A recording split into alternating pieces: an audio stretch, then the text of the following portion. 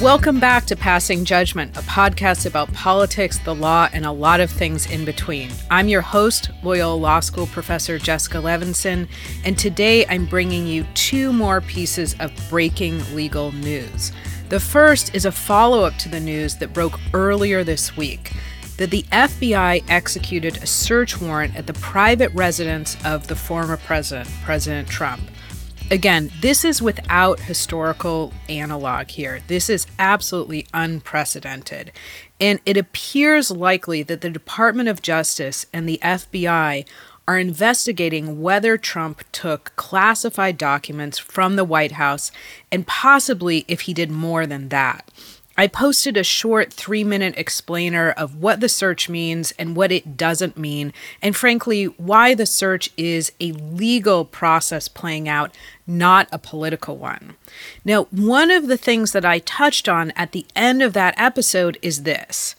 If Trump is convicted for improperly taking classified documents from the White House, does that mean he will be barred from holding future federal office, including the presidency?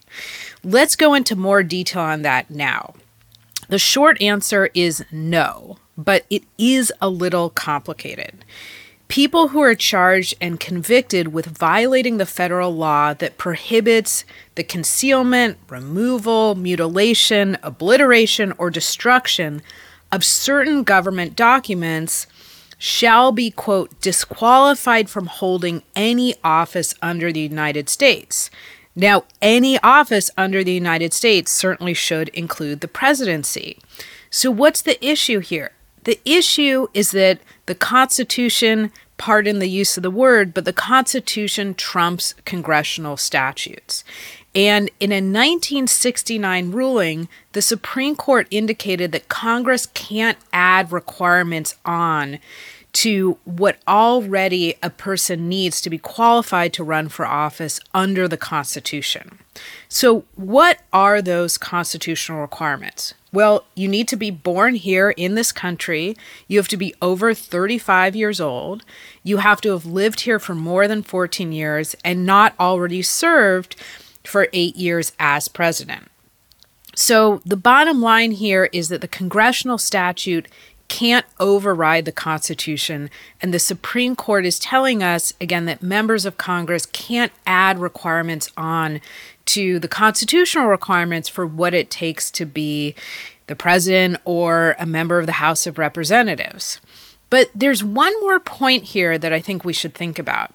There is actually a portion of the Constitution that could bar Trump from holding federal office.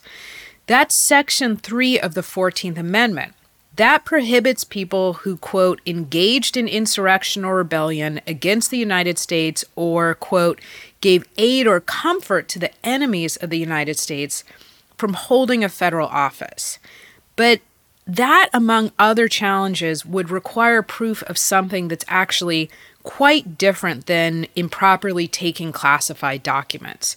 So stay tuned for more on Section 3 of the 14th Amendment and obviously any and all follow-ups to what is going on with this FBI execution of a search warrant at Mar-a-Lago and what more do we know. So that probably brings us to our next big topic. And the second big piece of legal news is that President Trump, former President Trump, finally sat for a deposition in the ongoing investigation by the New York Attorney General into the Trump Organization's potential financial wrongdoing. And, drum roll please, he took the fifth, meaning he asserted his constitutional right against self-incrimination. Now, what does this mean and what doesn't it mean? So, first things first.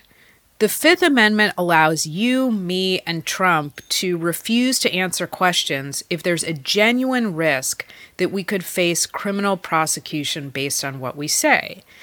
But, and this is a big one, the Fifth Amendment does not protect us from a jury in a federal civil case from judging that decision to stay silent and invoke our Fifth Amendment rights. So let's back up for a second and let's have a quick reminder. What is this investigation all about? Well, the New York Attorney General, Letitia James, is investigating the Trump Organization, and we believe some of its members for potential financial misconduct.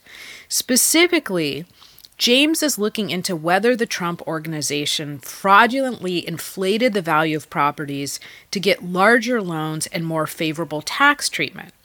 Now, James has stated in court filings that her office, quote, uncovered substantial evidence establishing numerous misrepresentations. James has always said that she really needs to talk to Trump for obvious reasons. He signed off on apparently a number of these financial documents. Now, he delayed for months. He finally sat for a deposition, and then, as I just said, he asserted his Fifth Amendment rights. Now, it's okay for us to judge Trump for this, both in the court of public opinion and in an actual courtroom, in some circumstances, as I said. So first, the court of public opinion, and I kind of hate that expression, but here we are. Now, during the 2016 campaign, Trump famously said, "You see, the mob takes the Fifth. If you're innocent, why are you taking the Fifth Amendment?" Why am I pointing this out? Because, let's be honest, the hypocrisy speaks for itself. But second, let's move to the actual courtroom, not the court of public opinion.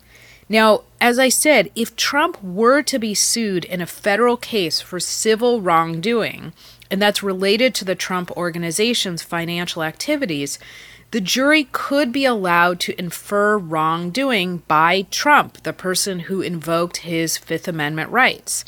In 1976, the Supreme Court concluded the Fifth Amendment does not, I'm quoting again, forbid adverse inferences against parties to civil actions when they refuse to testify in response to probative evidence offered against them.